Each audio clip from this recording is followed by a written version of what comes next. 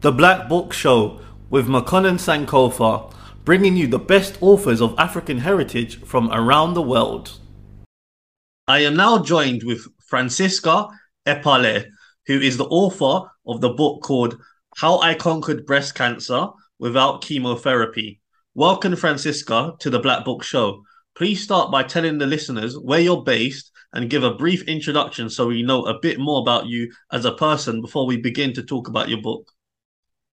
Hello, thank you for having me, Makonnen. Good morning, good afternoon, good evening, everybody, wherever you are located. My name is Francisca Epale. I was born in Cameroon, West Africa, from a Cameroonian father and a Jamaican mother, and I've lived on 4 continents, and I am currently based in Toronto, Canada. For a living, I am a French interpreter. I'm an award-winning author, a speaker, and I'm also a real estate investor. During my free time, I like to watch movies, and I am one of the co-facilitators of The Success Principles by Jack Canfield. So let's go on now to talk about your book, How I Conquered Breast Cancer Without Chemotherapy. So, what I want you to do to begin with is to give us an overview of the book. Okay. The book I wrote, How I Conquered Breast Cancer Without Chemotherapy, my journey from a mess to a message. The reason why I bought this book, or actually I wrote this book, the major reason is that I have lost 5 family members to cancer. Actually, I have 7 reasons why everybody should buy this book.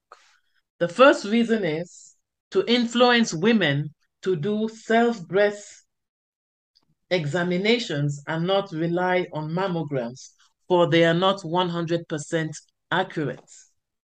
The second reason is to inspire you that breast cancer is not a death sentence if it is caught early.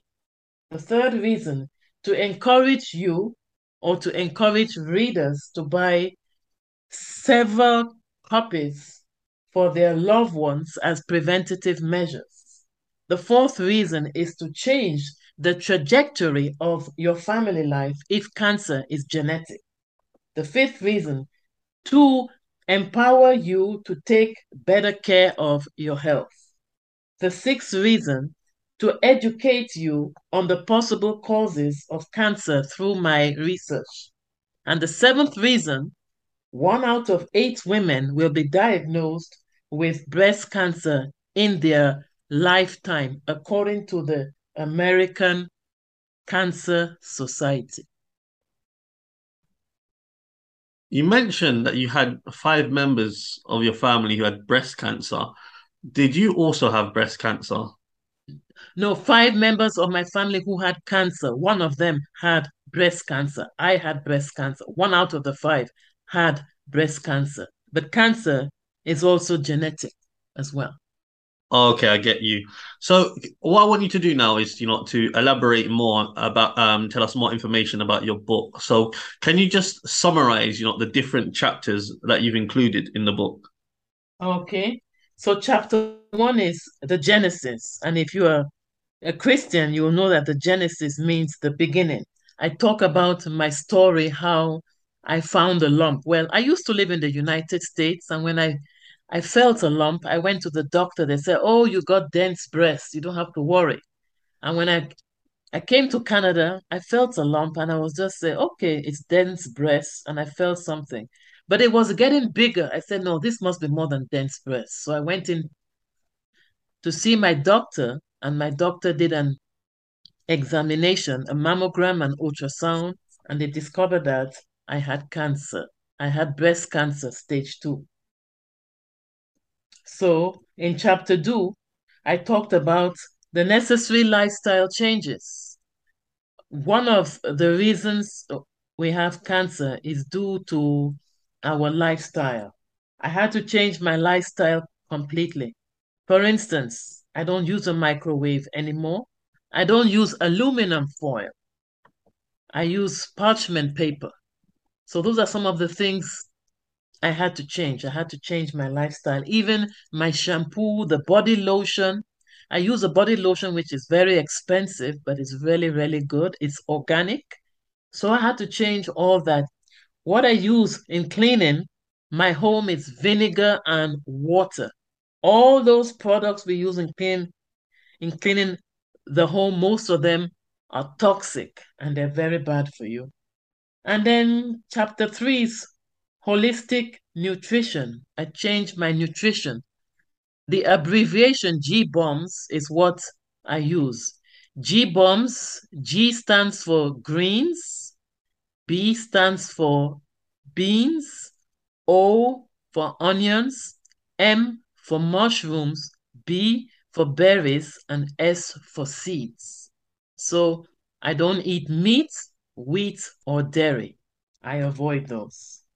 So chapter 4 is supplements. I have a whole lot of supplements that I am taking. I'm taking about 10 to 12 supplements, especially with the COVID. I had to take extra supplements.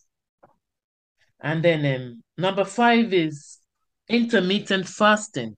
That means I eat 2 meals a day instead of three. Some people say that you have to eat 3 meals a day. No, you don't have to. I eat 2 meals a day and it is fine. Then number 6, plant good seeds. By planting good seeds, you mean that you're doing good in the world.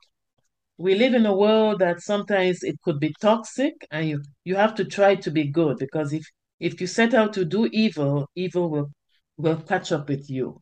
So the different ways that I planted good seeds is through volunteering, through donating to charity. I donate to my favorite charity, which is the Mary Kay Ash, a charitable foundation, which deals with cancer and also domestic abuse.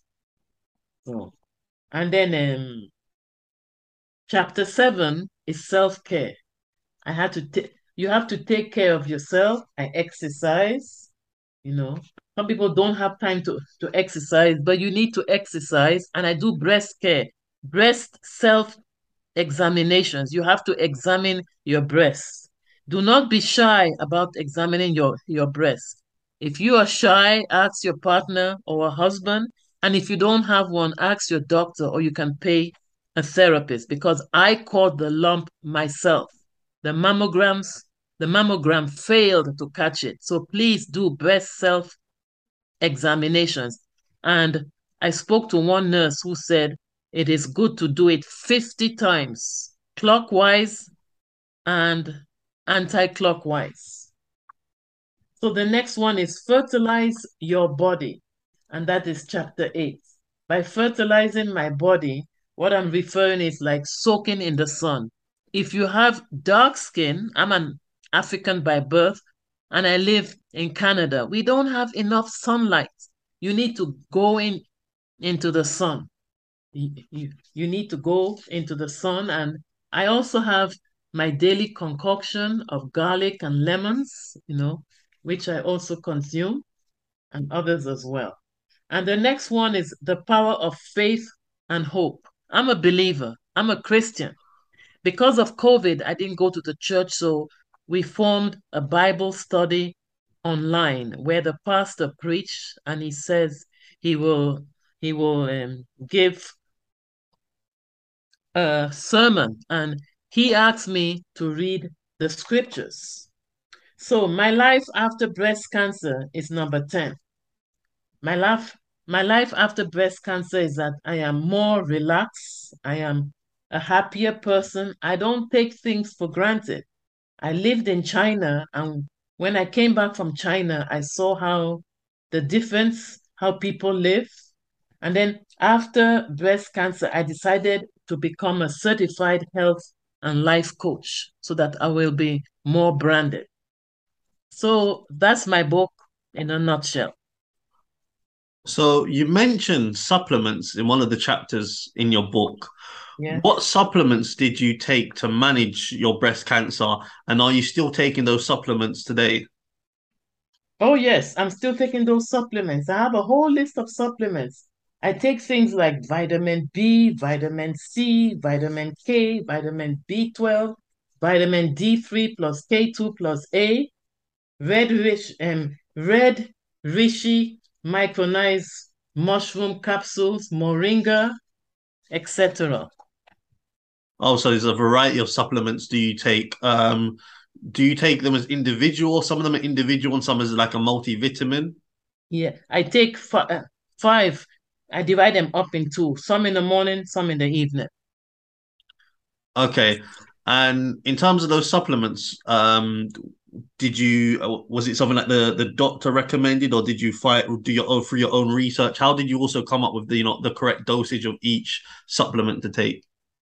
Well, my doctor was against, they were very unhappy that I refused to do chemo. So I went to see a naturopathic doctor, and she's the one who prescribed these for me. As a matter of fact, when I told the oncologist that I wasn't going to take chemo, he said, I have been an oncologist for 25 years and no patient has ever refused chemo. I told the guy to relax, to take it easy.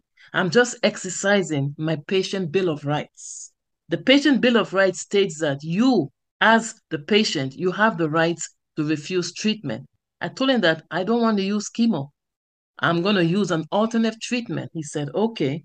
So after 1 year, I had to come back for a follow up. And when he examined me, he was so happy. He said, oh my God, oh, whatever that doctor did, he did a good job. So I was saying in my heart, this guy was angry that I didn't choose chemo. I come back a year later, I'm cured. He tells me that he's happy. I felt that was very hypocritical. Now, the book is titled How I Conquered Breast Cancer Without Chemotherapy. And Mm. you've just mentioned chemotherapy, and the doctor wasn't happy that you didn't take chemotherapy and you took, alternatives such as the supplements to help your breast cancer situation. Now, Yes. for those who don't know, can you explain what is chemotherapy? Okay, chemotherapy is the regular medication, or is it medication? The regular thing that most people, when they have cancer, they undergo. And I did my own research and I chose not to do chemo because I asked the oncologist, apart from losing my hair, what are the side effects? He said, oh, you get tired. I said, that's not a side effect because I'm always tired anyway. So I came home and I did my research on chemotherapy. And I said, I chose, this is my journey. I chose not to do it. Now, there is a medical disclaimer, okay? Please, this book details my personal experience with and opinions about cancer with a focus on breast cancer. I am not a healthcare provider, I'm a health coach. So the medical or health information in this book is provided as an information resource only and is not to be used or relied on for diagnostic or treatment purposes. This information is not intended to be patient education, does not create any patient-physician relationship, and should not be used as a substitute for professional diagnosis and treatment. Based on your research, what are Yes. 5 things that cause cancer? Okay. 5 things that cause cancer. One, Sorry, breast life. cancer to be specific. Okay. Lifestyle. 2, your diet. 3, genetics. 4, chronic stress. And the fifth one is I forgot. Environmental toxins. At what age did you develop breast cancer? And I also want to know, is breast cancer more likely to women of a particular age group or ethnicity? Okay. I was diagnosed with breast cancer on August 1st, 2019. And at that time, I was 59. Breast cancer does not discriminate. You can have breast cancer as young as 20. I've heard of a girl of 20 having breast cancer. It does not discriminate. Anybody from any socioeconomic group can catch breast cancer. White, black, Asian. And you mentioned people, it can be passed down genetically. What Yes. is the likelihood of breast cancer? I know you can't say, you know, exactly percent wise, you might not have those exact statistics, but Yeah. um, is it likely a lot of times that people get passed down genetically? Yes. Cancer in general is genetic. Out of the five family members who had cancer, one of them suffered from breast cancer. And are there different forms of breast cancer? Well, there are different stages. I don't know about the forms because cancer is in four stages. Mine was stage two breast cancer. So I caught mine when it was early. So that's why I said breast cancer is not a death sentence if it is caught early. But if you wait until stage four is when you're mostly probably going to pass away. Okay, so it's in different stages. Could you just, I know you mentioned stage four, you like to pass away. Could you just go through the different stages? Because you picked up in stage two. So what would stage one be, etc., up to stage four? Stage one is very little lump because I had felt the lump, but I was lazy. I said, well, they said it is dense breast. I felt it. But when it got bigger, I said, no, this is more than dense breast. Stage one should be a little tiny lump. Stage two is a little bigger lump. The stages they are the bigger the lump, the higher the stages. Is that the main way of being diagnosed or for breast cancer, whether it's self-diagnosis or going to a doctor's, is that finding a lump? It's not only the lump, they have to look at the whole thing. Has it spread? They call it metastasized. Has it spread? Because I also had to do another surgery where they had to check under my armpits to find out if it had spread. But luckily, it had not spread. How important is it that we raise awareness of breast cancer? It is very important that once a woman starts to develop breasts, they should start self-breast examinations. Don't wait until they are too old. And I think, if I'm not mistaken, when I was in Cameroon, there was some medical students who used a dummy. They had to they had to press to feel the lumps.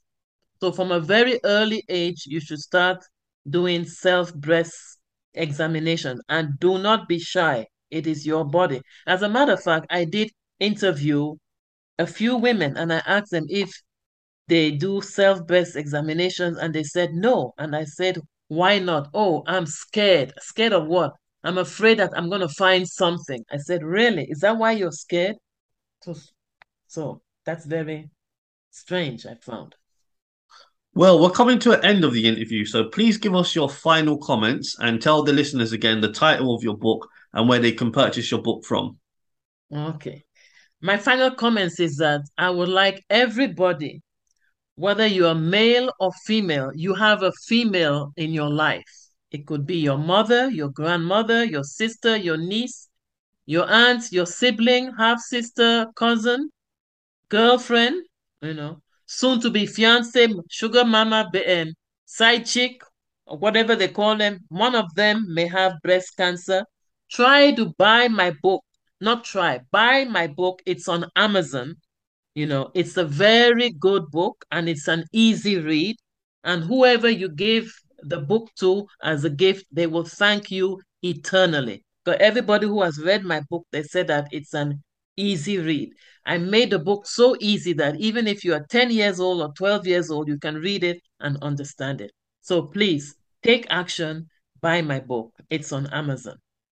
And just tell the listeners again the title of the book. How I Conquered Breast Cancer Without Chemotherapy, My Journey from a Mess to a Message. Well, that's the conclusion of this section of the Black Book Show with myself, author McConnell Sankofa, speaking with author Francisca Epale.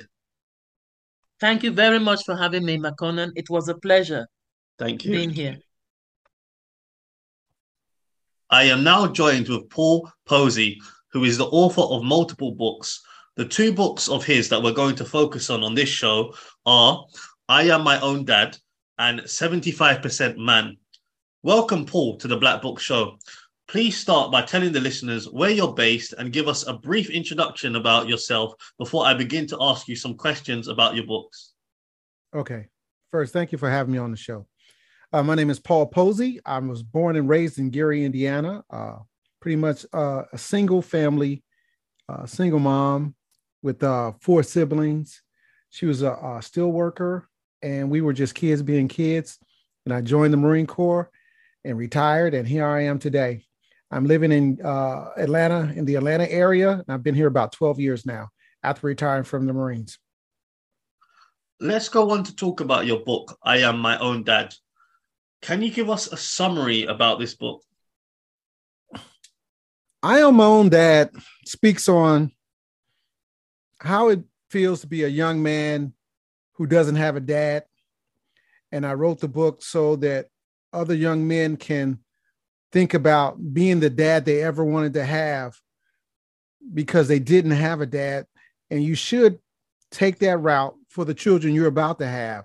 And that's how you break the curse, that you will have to restart your position as dad. So I had to be my own dad so I can make these moves. Can you talk to us about the different chapters included in your book? Ooh, I got some heavy chapters. Here we go. Chapter 1, Missing Pieces. It talks about the missing pieces that we have when our dads are absent in our life. That goes for both parents, but pretty much this book is about dads. Anger and Pain is my second chapter. It's the pain I felt in the absence of a dad and how it changed my life when I met my dad. Mothers and Fathers are the expectations we should have of what a mother and a father should be in our life. Meeting my dad. That's the next chapter. What was it like to meet my dad after 27 years? And I introduced my mom in the next chapter by meeting my mom. That's the name of it. The chapter after that is Leaving My Dad. Our relationship was severed after meeting him. Model Behavior. It talks about what our children do when they watched us. We need to model the behavior we want them to have. Picking Up the Pieces. It talks about how to gather yourself after and at the end of your relationships to move on for your kids that are coming. And it talks about being a father to being a dad. And a father is the one that makes you, and the dad is the one that raises you. Those are the chapters of that book. So something that I picked up on is that you said it changed your life when you met your dad after 27 years. Now, I know you thought your father was dead and then you met him at 27. How did you feel knowing your mum lied to you about his death? And then what was it like meeting your father after all of those years? Let's talk about the day I met him. I met him on the phone first. My former wife was going to purchase a car, and he was the seller of the car. And he saw my last name on the front of the car. And he asked her what part of the Posey family was she from. And she said she was married to me. And then she asked him his name, and it was the name that I shared with her of my dad's full name. So that was the day she met my dad. So we were states apart. I was in Washington State and he was in Indiana at the time. And I got a chance to talk to him. And so after setting the date that I was going to meet him, I called my mother. And I said to my mother, I thought you told me he was dead. And that was about 10. I was about 10 years old when I finally asked her that. And she said, shit, he was dead to me. That blew me away because she fed me a lie and she never corrected the lie. And I was raised on that lie. And I didn't speak to her for 2 years after that conversation, because the very next question I asked her was, when I did ask you about him, why didn't you just tell me the kind of person he was? Why didn't you do something for me? And what about me? What about me that I don't get an answer? And my mother said, what the fuck about you? So I think it comes down to this. She hated him more than she loved me. So about 4 days later, I meet my dad, and just to shake his hand changed my life, because most young men are angry because they're not connected to their dads. And my theory is there's a forge of energy. There's a pot of energy that needs to be forged by dad. Dad needs to curb that energy, so you can use that energy to be a greater man. But when dad's not there, that energy can easily turn into anger, and anger pretty much puts a lot of young men in the mouth of the lion of going to prison or being killed. What was the relationship that you had with your dad after meeting him? Did you see him several times? Did you maintain a relationship, or was it kind of that was it kind of thing? What happened afterwards? After meeting my dad at his house, I had 4 more siblings, 3 brothers and a sister, just like on my mom's side. And I told him, I'll be back tomorrow, and I'm bringing 3 of my kids with me so they can meet their granddaddy. Just before I get to the house, I call him on the phone, and I says, what do you guys want to eat? I'm going to pick up some food for everybody. I must have been about 6 blocks, like a half a mile from his house. And I pick up the food, and I go to the house, and I'm unloading my kids in the food, and I smell weed, reefer, or marijuana, whatever you guys want to call it. See, I was in the Marine Corps at the time, and my job was a substance abuse control officer, and I was very anti-drugs, no drug usage at all. To smell him and my brothers smoking as I pulled up with my kids, I felt very disrespected, because you're about to meet the people I love, and you're doing whatever the hell you want to do, not knowing that you just about to meet a new part of love for you guys. So I told my kids, I asked my dad, I said, were you guys just smoking? He said, yeah, me and the boys are just, we were just fooling around. I don't think that was necessary to fool around on that day with my 2 daughters and my son in a bassinet. And I told my kids, say hello to your grandfather and say goodbye. This will be the last time you see him. And I never went back. That was the last time I spoke to him, last time I saw him. I felt disrespected. I felt like I'm the alpha and omega to my children, and I'm responsible to who I exposed them to. And I just never went back.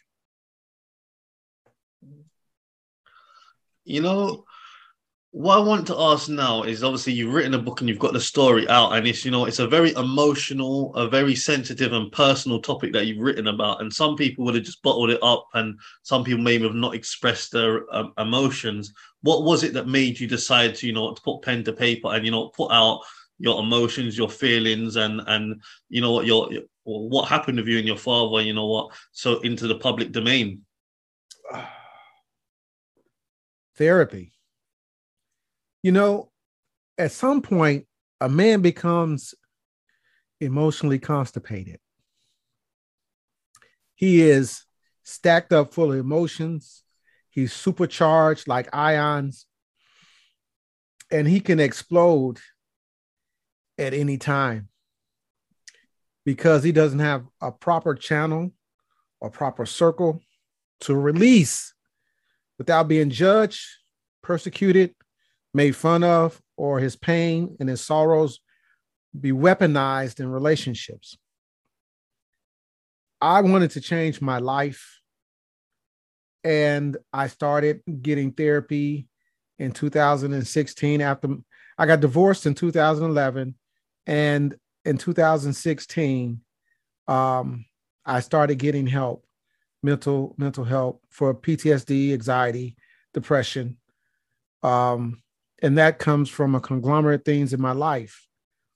You don't know how bad your life is until you sit down and reflect. I reflected on my life back in 2011, but I didn't do anything about changing my life until 2016. When that message hits you, you will throw up the message. It is your assignment to write the book, because this is for everybody else, not just yourself. And I've run into a lot of angry young men, constipated fathers, and they need to hear somebody actually say what needs to be said without fear of family rebuking the story or back what you were stifled in your emotions. There's no one there to stop me, and I just unloaded. I never wanted to be an author, but I have kids. I have 7 kids, and they have to understand that you can redirect your life, that you can actually help your family. You can actually redefine dad's role in your future generations. And that's what moved me to do all that, because I'm not here to sell my pain like I see some authors. This is not a testimony. This is the truth. And you have to write to help.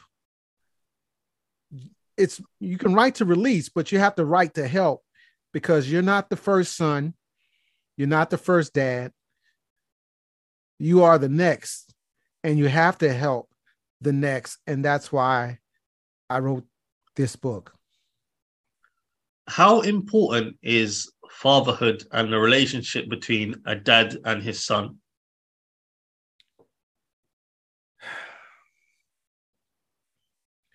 You are the template. You are the model. Your child is a sponge. And when you are in front of your child, he sees things that you're not trying to show him, and he absorbs things that you're trying to show him. That means you have to sacrifice what you want to do and be what you want him to be in character, not job per se, but in character, forthright, honest, responsible, accountable. Understand that there's limitations out there. In fatherhood, that is your job. And what you can't do is say you can't do your job because somebody else didn't do their job. It is your job to model for your son, to give him those nuggets, to tell him your shame, to tell him your decision-making factors, so he can evolve beyond you. And that's what we forget sometimes. In our selfishness, because someone didn't love us, we don't do what we're supposed to do for the next level, and that's our sons. There's a chapter in your book titled From Father to Dad, Be a Dad, Not a Father. What is the difference between a father and a dad? A father's the name on the birth certificate. A father's the one responsible for getting a mother pregnant. A dad, I say sometimes you have to dad your kids. Dad is a term of endearment. When you call a professor, a prof, you know, it's a name because they're giving something to you and you're getting something from it. They're pouring into you as dads. You're going to always remember what they taught you. Your father may never be there, but a dad is going to be there. You'll tell the stories about the dad, and then you'll spit on the idea of the father who wasn't there. And people know the difference. Has the kind of absence of a relationship that you had with your dad made you focus and put into more energy in trying even harder to make sure your children had a dad, which you was missing in your life? First thing, I had to work on me before I could do that. Because when you have missing pieces, you move with missing pieces, you love with missing pieces, you lead with missing pieces. So I had to self-reflect and gather those things that I mentioned earlier that a dad must have to show that to them. So it was a process. It wasn't just as, hey, I'm dad now. No, there was focus on me first, my role, and looking at what I didn't want to show and what I needed to show, and to still grow, and to grow right in front of them. So in order to do that for them, it takes the focus. You know, you have to I had to put me aside, because they're going to live longer and they're going to be greater than me. And the only way they can do that if I do me first. And that's what took me to that part, to be in front of them as their dad. And that was pretty tough. In your opinion, can a woman raise a male into becoming a man in the absence of a father who's not at home?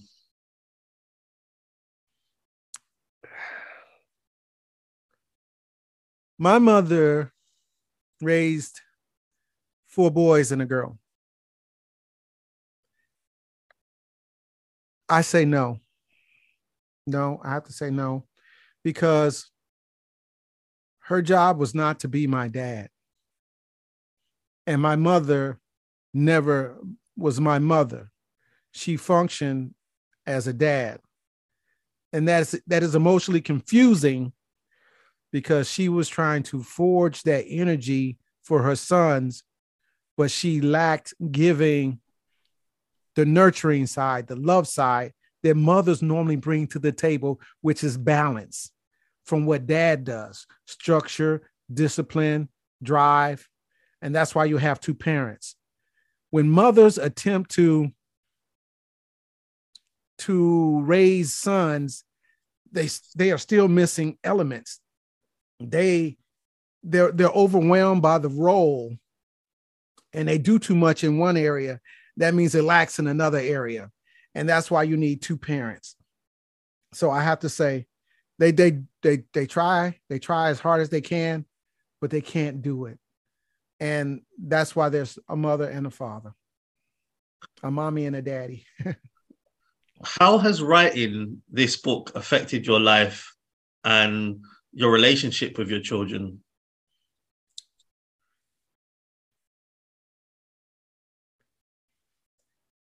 I cried the most I've ever cried in my life writing 70% of that book.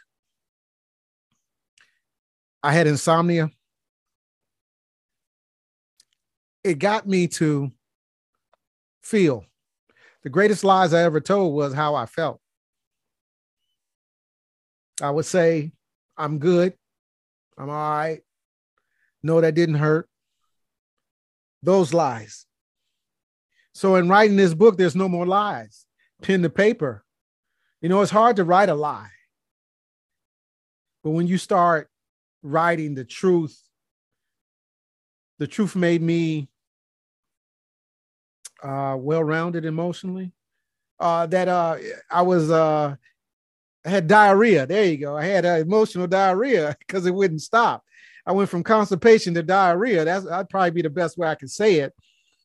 And it got me to be vulnerable, which I don't like the word vulnerable because it means open to attack. And that's what it felt like with my children, because by the time I went through this transition, my children are adults. So they're asking me questions that were a part of my shame, part of my piss poor decision making, part of my poor decision making factors. Man, that was, whew. But it was all worth it for today and for my grandchildren. You're listening to the Black Book Show, hosted by myself, Makonnen Sankofa. I have a special guest this evening, Paul Posey. Before we go on to speak about your second book, Paul, can you tell the listeners where they can order your book, I Am My Own Dad? Yes, you can find me on Amazon. If you type in Paul Posey ebooks, and you'll find my books. I Am My Own Dad and several other ones right there on Amazon. But you can always contact me via Facebook also. Paul, I'm now going to speak to you about your book, 75% Man. Please start by giving us an overview about the book, 75% Man. Sure. 75% Man is a look at men, how we have been chosen to lead families when we're truly underdeveloped in that area. We have our own emotional battles and traumas that need to be addressed, that are pushed aside when we take on that role. And we've never really understood who made us, what it did to us, what they did to us, what it did to us, what we did about it, going through those steps in life, and who we've become because of what they've done to us, and because we have not addressed it, and also who we want to be.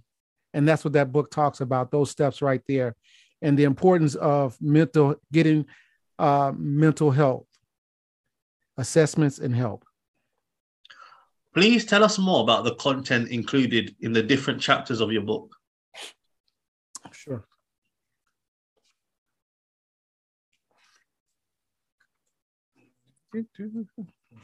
I'm just going to read those right quick.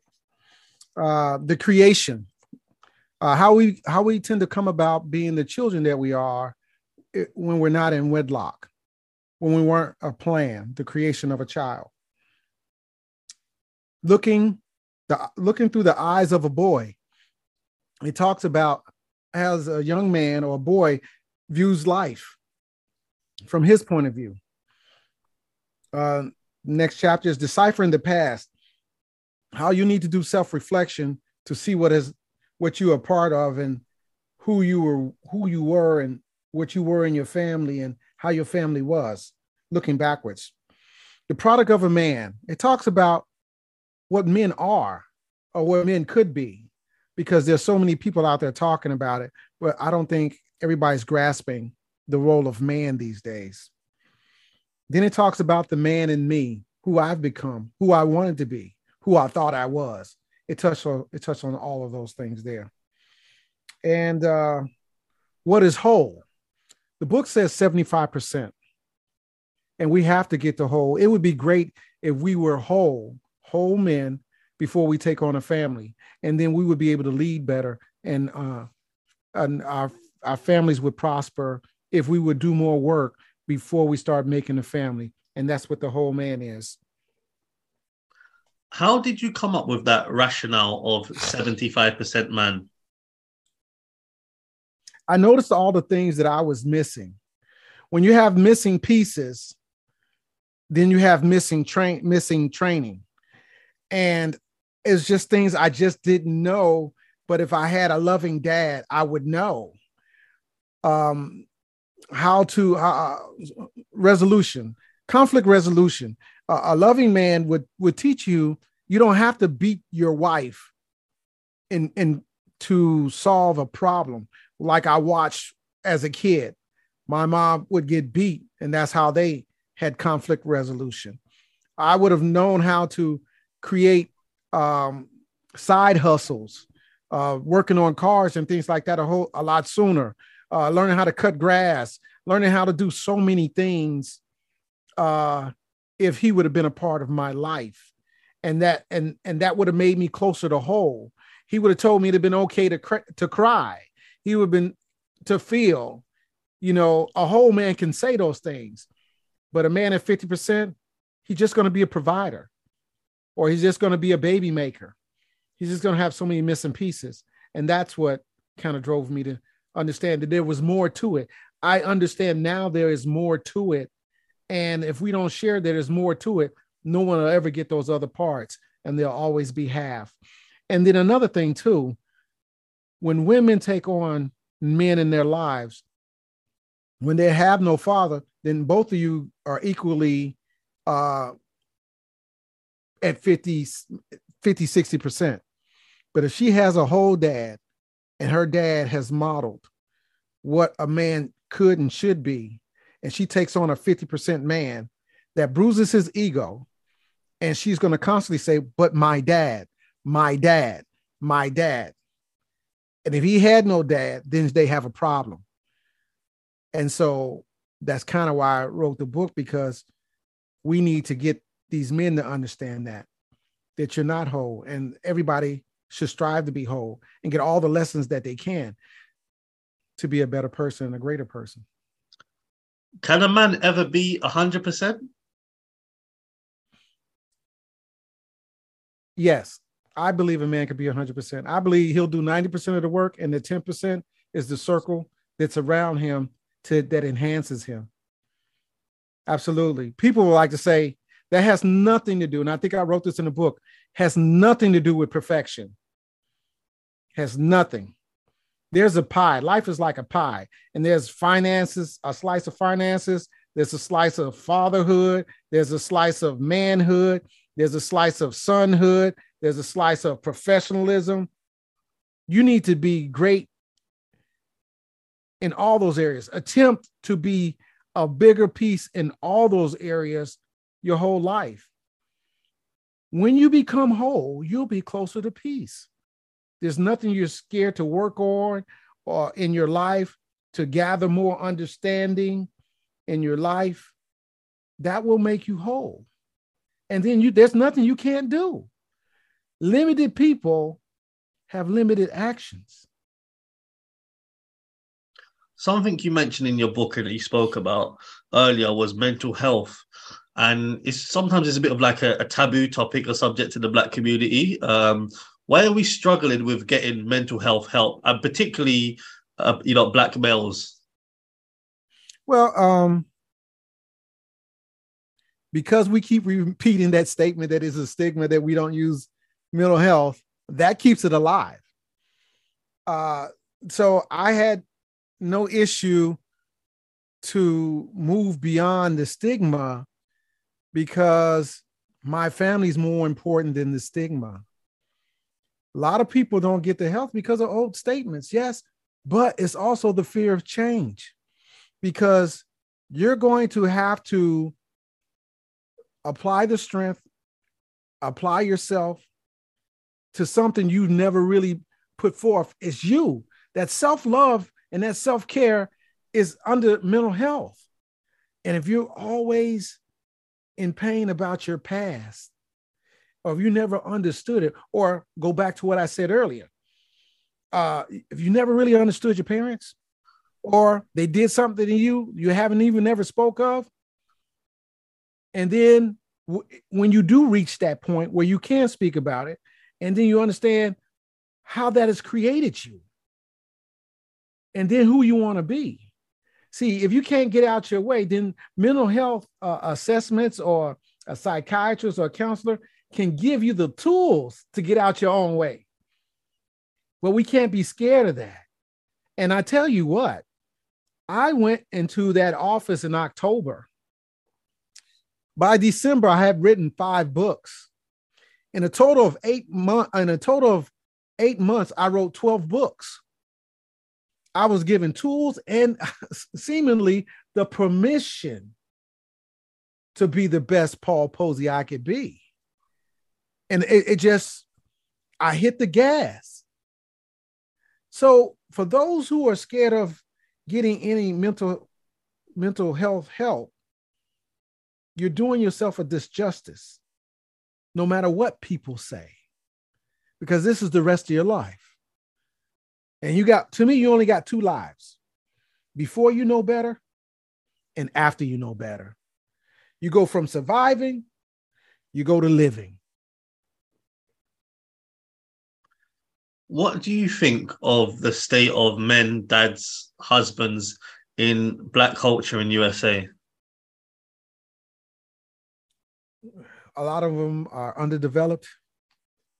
We're often called broken, but in my mind, how can you be broken if you were never whole? When you're underdeveloped, you're missing pieces. These are the men that are becoming dads, and these are the men that are husbands.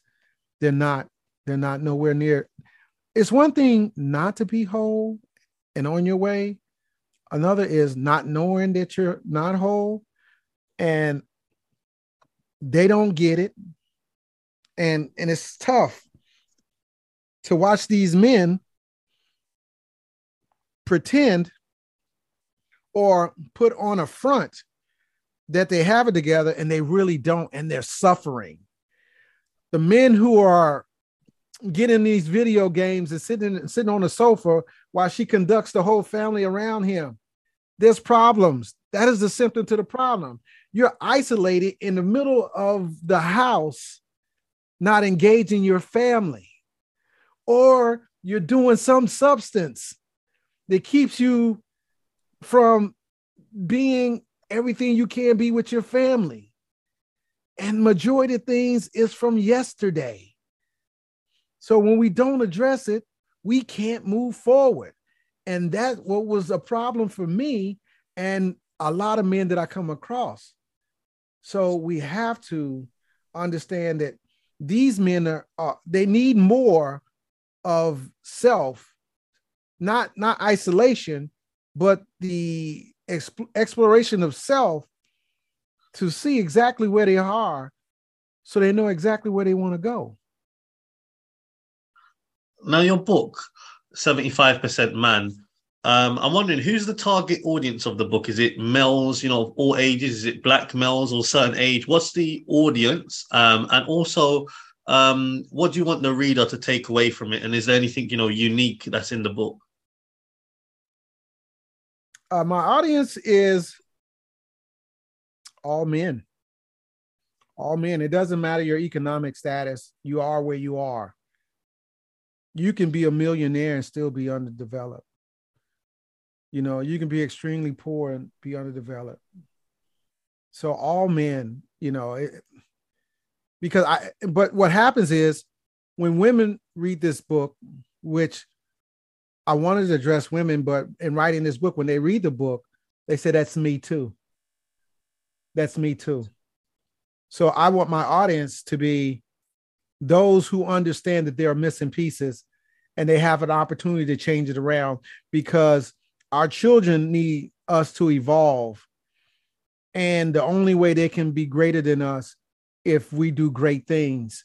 And the great things that we could possibly do is increase ourselves from 50 to 75 to 90% to being whole, because that is what evolution is growing at each level the next time it comes around.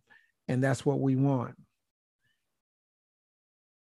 So in terms of the book, then, is there anything unique that's in the book, or is there something that you really want people to take away from reading the book? Yes.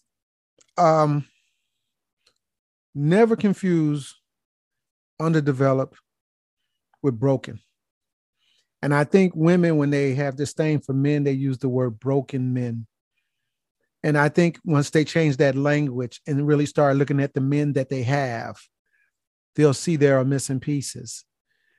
And you need to support him attempting to become whole rather than the disdainment, because it's nothing worse than the person who lays next to you and who loves you shows disdainment because you have a handicap. I want them to take away that men can be greater even at 50. Even you're not done. You can do this today. Well, thanks for coming on the Black Book Show, Paul. Before you go, please tell the listeners your final comments and also remind the listeners the title of your 2 books and where those books can be purchased from. Okay.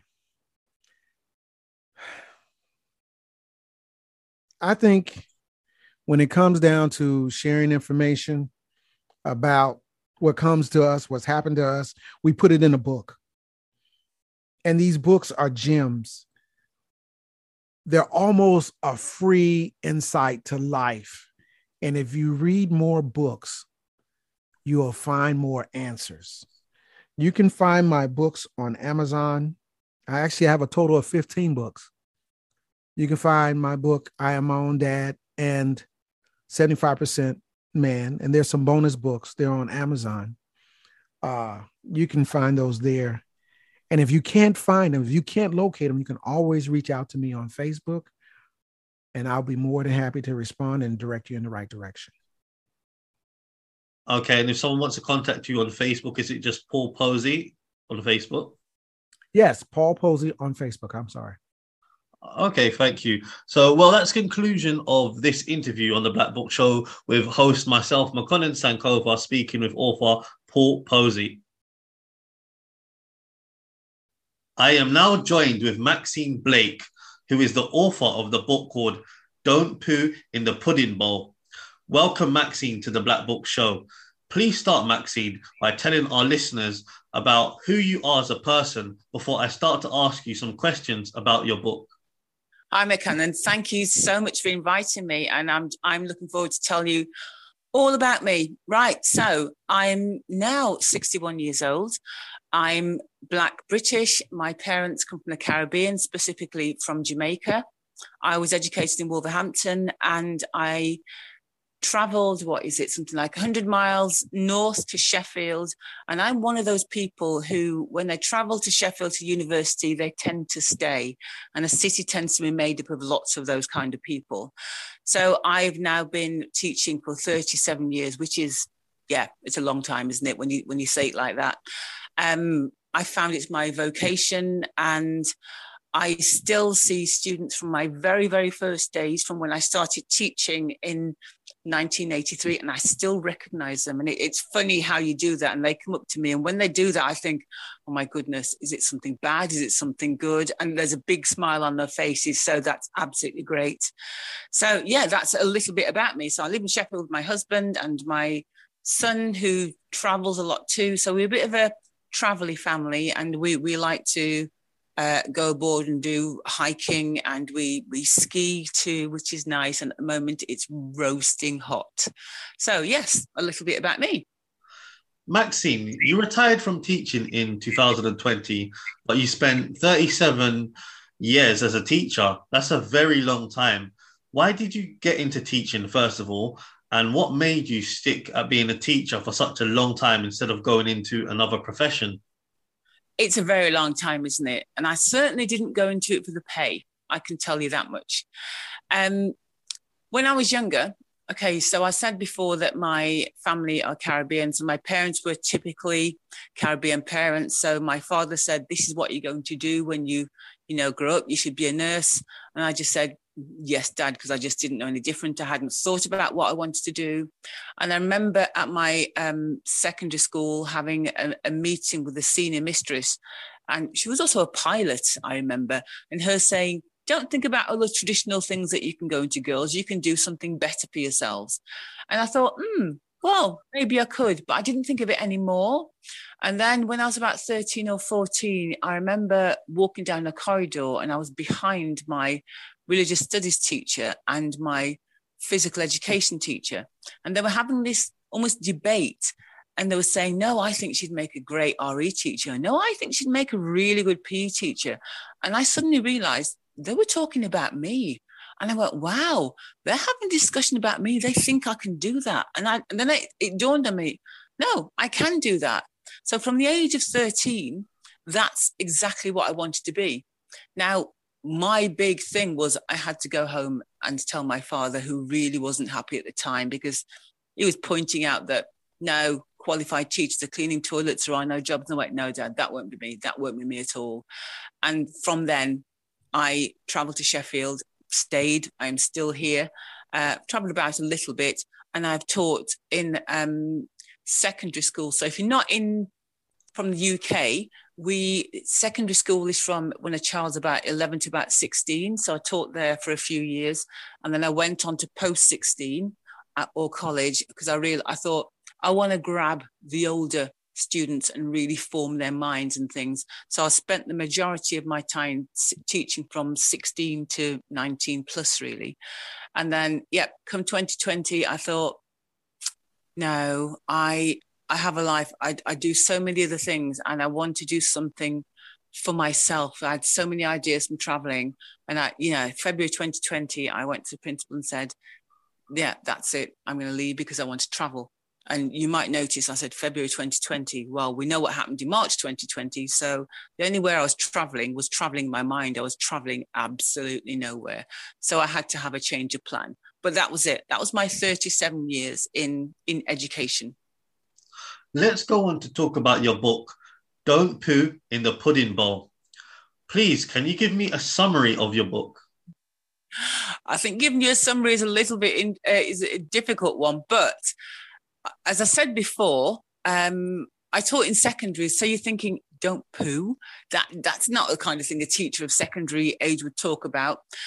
When I was teaching, so my son was at another school, I used to come home every day and I'd not even hardly say, hi guys, how you doing, how's your day? But oh my goodness, guess what happened to me now? And they'd look up and I'd give them this big story. My son would look at me and I said, what? He said, Mom, you something's not normal. Either those boys aren't normal or you aren't, because those stories, they don't happen in my school. And I just said, really?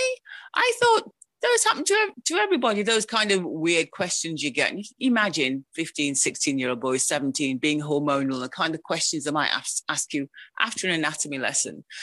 And so he said, you need to write this down. So I thought, okay, I'll start to write little bits of it down. And I realized that having written a few stories down, and I tried it out in a few people, that what I wanted to bring across to people, especially 2020, when everybody was really so distressed and anxiety ridden, I didn't want to talk about education from a serious point of view. But what I wanted to talk about was about me, my relationships with my students, the funny things that happened between me and them, and sometimes the exposing and sometimes slightly humiliating things that happened to me. And if I could talk about things that happened to me in that kind of way, it'll make you think, oh, things aren't so bad. And you'll then start to cast your mind back to, what was I like at school? What kind of pranks did I play on the teachers? And how did they get over it, or did I go too far? Well, I can almost guarantee you some of the stories that you'll hear in this book, you'll think, oh my goodness, how on earth did she manage that? How on earth did she keep a straight face?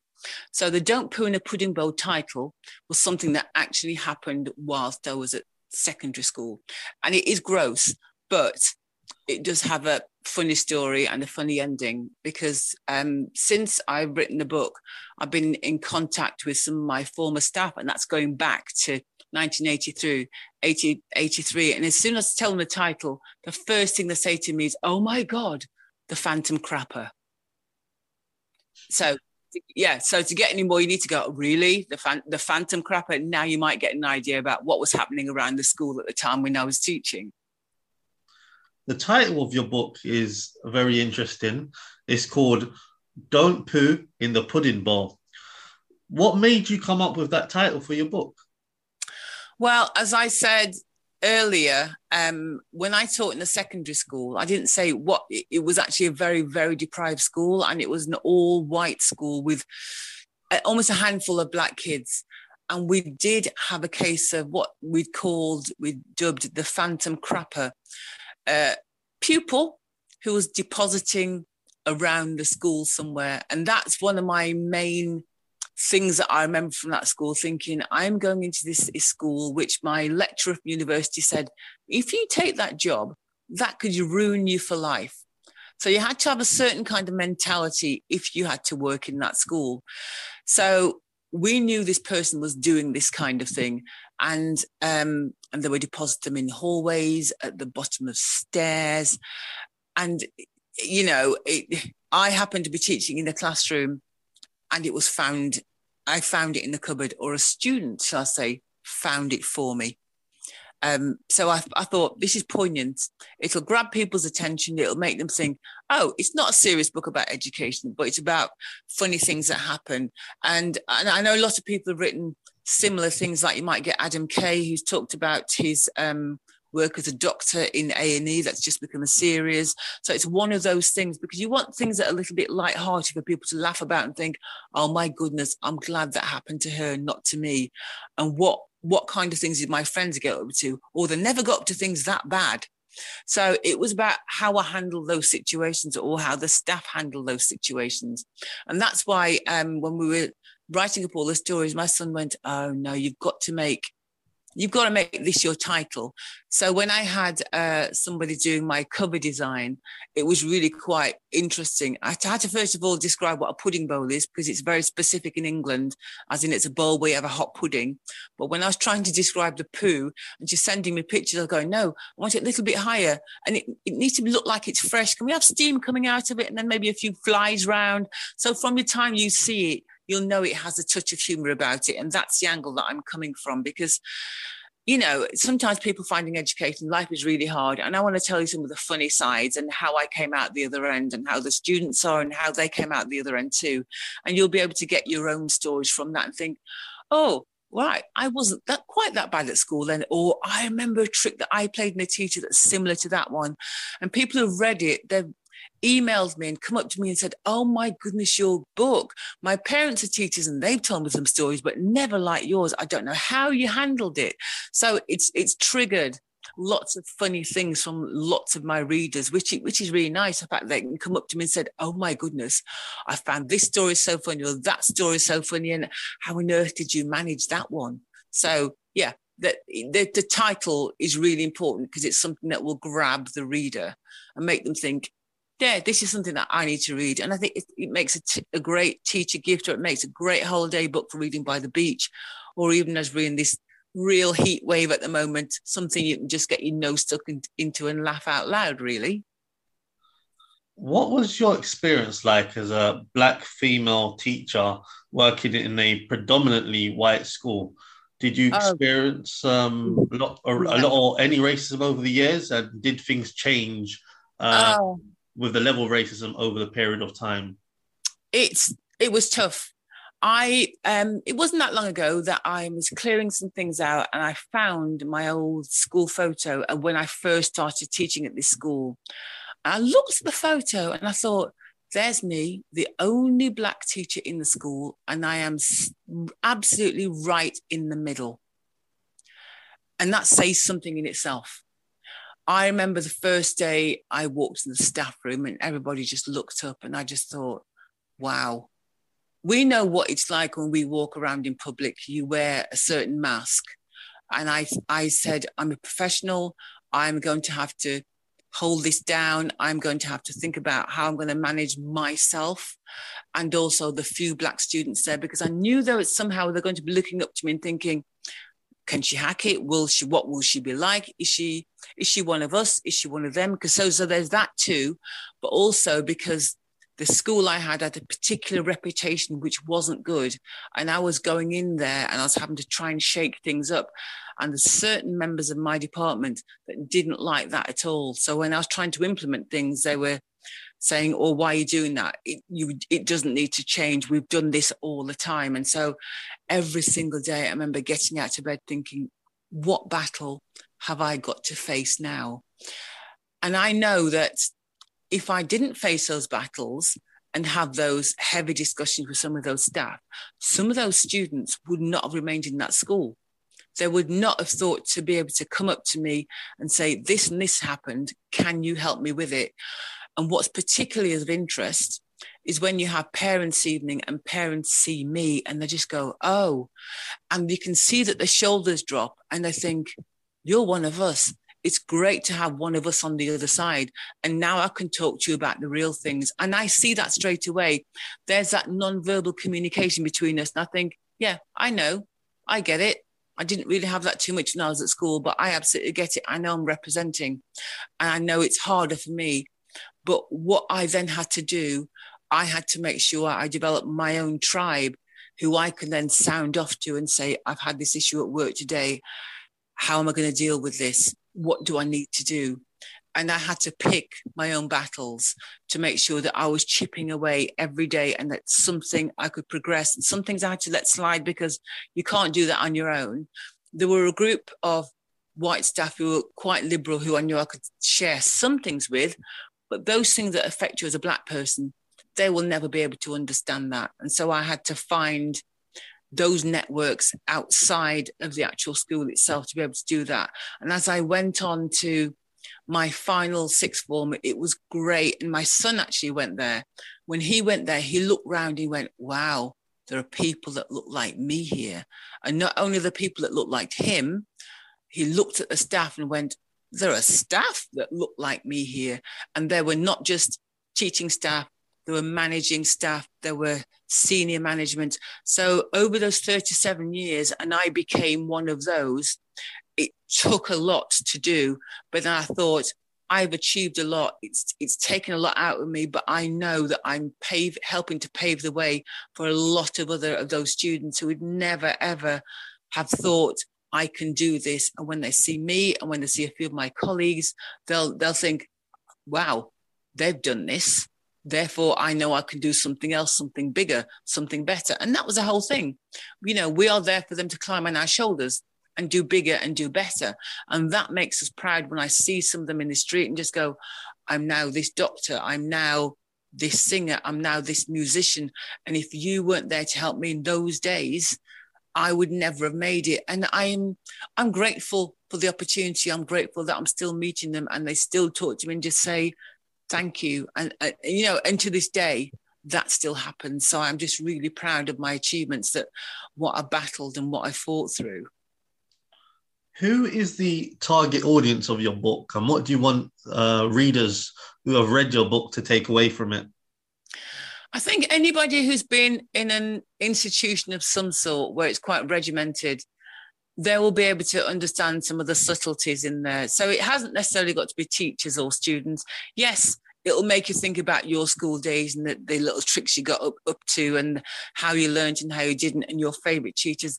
And everybody, when they get together, quite often they'll think, oh, right, yeah, do you remember so-and-so at school? Do you remember what they did? There's always that little bit of information that you just go, oh, do you remember how they developed?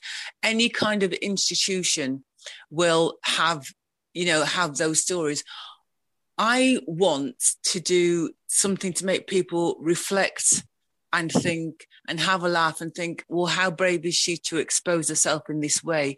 And I think if I didn't do that, people wouldn't be able to see some of the struggles I went through. And I've put it in a kind of funny way so that some of my former students I know who don't read that much will, and they have done and said, do you know what? This is the first book I've read from cover to cover. And that's made me really proud. And I want people to be reading that and to be talking about it. And I want them to be telling their own stories. Because if we don't tell our own stories, how will our children and our family know about what we've been through and how will they develop? So it's about those in education, those out of education, those who are struggling, and to see somebody else who has struggled and how they've overcome and how they've maintained their standards. So it's about, all those kind of people. And I've been amazed at different types of people from all kinds of backgrounds who have read the book. I mean, literally yesterday, I met a former colleague and a woman said, oh my goodness, are you an author? I bought your book a few weeks ago and it's absolutely fantastic. It just brought me joy. And the fact that she could say that, I've just gone, right, that is great. But then I had somebody else who said to me, your story tells me about the level of relationships that you had with your students. And when I was writing it, I never thought it was about relationships. I just thought it was about those funny stories, the humiliating ones, what I did. But yes, it shows from 83 to 2020, the kind of relationships I had with my students and how they've developed. And I've built some characters and I've given them a backstory and background so you can see where they were coming from and where they're going to and what they've done. So so people will see different things. And I'm really grateful people have come back and said, wow, this is what this has done for me. And then I'm just taking that and thank you very much for that. So yeah, it's been really enlightening because, when you write and you do things, you see it with a particular eye, and until somebody else from another perspective says something, you don't see that kind of thing. And one thing that happened to me literally last year is that I had contact from a local university who just said to me, you're the kind of person we're looking for. They bought the book and thought we need somebody in post-16 to be able to guide some of our new trainee teachers. And I'd never thought about that before. And I thought, well, if all I knew that I had to do was to write a book to work for the university, I'd have done that years ago. So for me, that's an additional bonus. And now, despite retiring, I call myself that I'm influencing the influencers. And that's a great thing to be able to do. I'm now going to actually read one of the reviews that you received from your book. It's a 5-star review that was given on Amazon. And the review, this is what the review says. It's a great read. Stories of Maxine Blake teaching career. Maxine taught me for 2 years at college, and it was interesting to read about the things that went on behind the scenes. Uh-huh. So what are some of the, the interesting things that went on behind the scenes? Well, the thing is, you can't tell them the stress that you have before you walk through those doors. When you walk through those doors as a teacher, the rest of your life goes out the window. You are there to teach them and make sure they're educated and they're educated well. Some of the things that went on behind the scenes were sometimes heated discussions, maybe with colleagues about students' behaviours and disciplinary routes, and me having to explain to them this is the kind of family that they came from. One of the stories I do recall was about a student that was always late. He just never seemed to come on time. And I remember giving him some homework, and he came in without his homework and literally without any pen or paper. So I was outside, literally about to tear a strip off him, telling him off yet again. And he looked me in the face and said, my mom has left. She's gone to America. She's taken my 2 younger brothers and sisters with her. And she's left me and told me to go. I need to go and live with my dad. I don't even know who my dad is. I've seen him, but I don't know who he is. And that literally brought me to tears. And then what I had to do was literally have a word with myself and say, you're about to tell him off something that is so trivial. He needs something more. What can I do for this boy?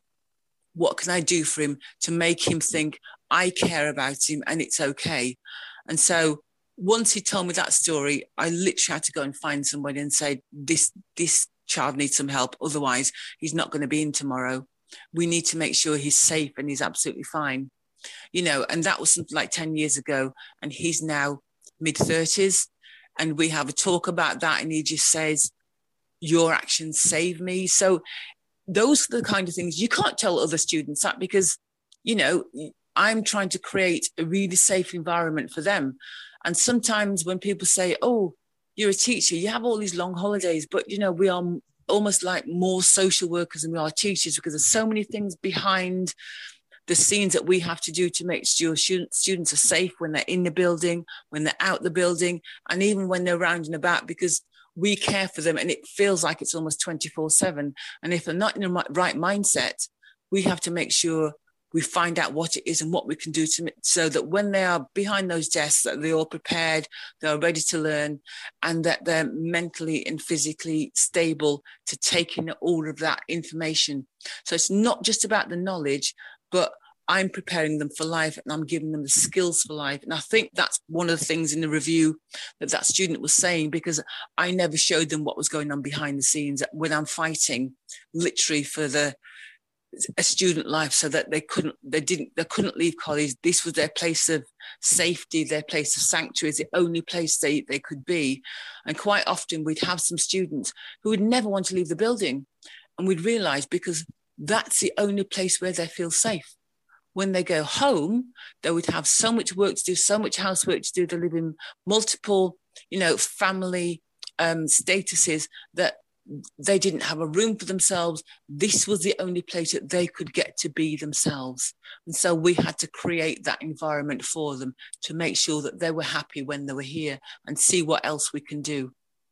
Otherwise, we felt like we weren't doing our jobs. That's why I'm telling you, it's exhausting, but it's satisfying. Well, Maxine, you retired from teaching in 2020. How's your retirement going, and what do you do now with the free time you have? Oh, I don't think I have any free time.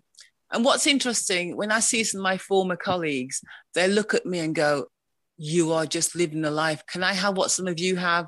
And I walk around with a smile on my face. And I need to find another word for retirement. I think what I've done, I've just parked that full-time job that paid the mortgage and the bills, and I've gone on to do the things that I wanted to do, or that I didn't even know I wanted to do. And then I realized I'm the kind of person that likes to do 5 or 6 things at one time. I'm quite a juggler, but these things satisfy me. So yes, the book came out, but that only came out because I was locked down here and I had nowhere else to go and I couldn't do anything. But then I started to work with a foster panel. And again, that gave me an insight to the other end. And I usually, when I was working, I'd see a student with their placement families, but not know what was going on to get them placed. And that is so exposing. It's such a rewarding job that so I do that quite often too. And as I said before, I'm now working part-time with the university. So I'm helping doing the observations for the teachers who are on their qualification. I sing with a gospel choir. And so we, back in 2019, so if anybody knows anything about pop music, we were actually the choir that were doing the South Yorkshire, we were singing on with Take That. So, and we had bigger and better things to do. So I'm part of the choir, and I helped to do the organisation for where we sing and everything. I like hiking, so I'm out walking quite a lot, plotting routes. I like reading. I'm into nutrition, so I train quite a lot too. So I just feel, and I'm sure I must have missed something out, my life is so full and so rewarding. And one of the things my husband and I wanted to do is, because we also ski, and when I first started up, there were hardly any Black people at all in Europe skiing. By the time 10 years came around, I remember looking and seeing 2-3 generations of grandparents, parents, and small kids that are on the slopes. That I felt like my job is done. I thought that was absolutely wonderful. So what I wanted to do, and still want to do, is to help to run a chalet, maybe in the French Alps. And we are also, my husband and I are looking at doing. We've got a travel website, and so we're looking at travel for people of a certain age, and I look at ethical traveling for Black women who travel on their own too, about the do's and don'ts and what you can or you shouldn't do, and giving them advice about how to give the money back directly to the person in the country rather than going through some international agencies. So that's one of the other projects that we are working on at the moment. And as the world opens up a little bit, I've started to travel again. So I'm starting to look at those things and writing blogs about my traveling, which is absolutely great. So that feels exhausting, just saying all of those things. Well, thank you for joining us on the Black Book Show, Maxine Blake. Please give us your final comments and tell the listeners again the title of your book and also where they can purchase your book from. Well, the book is called Don't Poo in the Pudding Bowl. So thank you so much for listening. If you want a giggle on me or my students, then it's a perfect light-hearted book for you to think, I'm glad this didn't happen to me. So you can find it on my website at maxineblake.com, where you'll be able to get a link through directly from me in the UK, or if not, I'm in lots of your local your bookshops, or you can find me on Amazon too. And I'd love it, as my readers have done so before, is send me a comment about how you felt about the book, or any of the stories that you are made you think, oh, that happened to me in school. I would love to hear some of those. I know things like this haven't just happened to me. They've happened to lots of other people too. So yes, and I'll be happy to respond to you as I've done to other people too. So that would be absolutely great. Well, that's the conclusion of this section of the Black Book Show with Makonnen Sankofa, myself speaking with author Maxine Blake. And remember, don't poo in the pudding bowl. Thank you very much.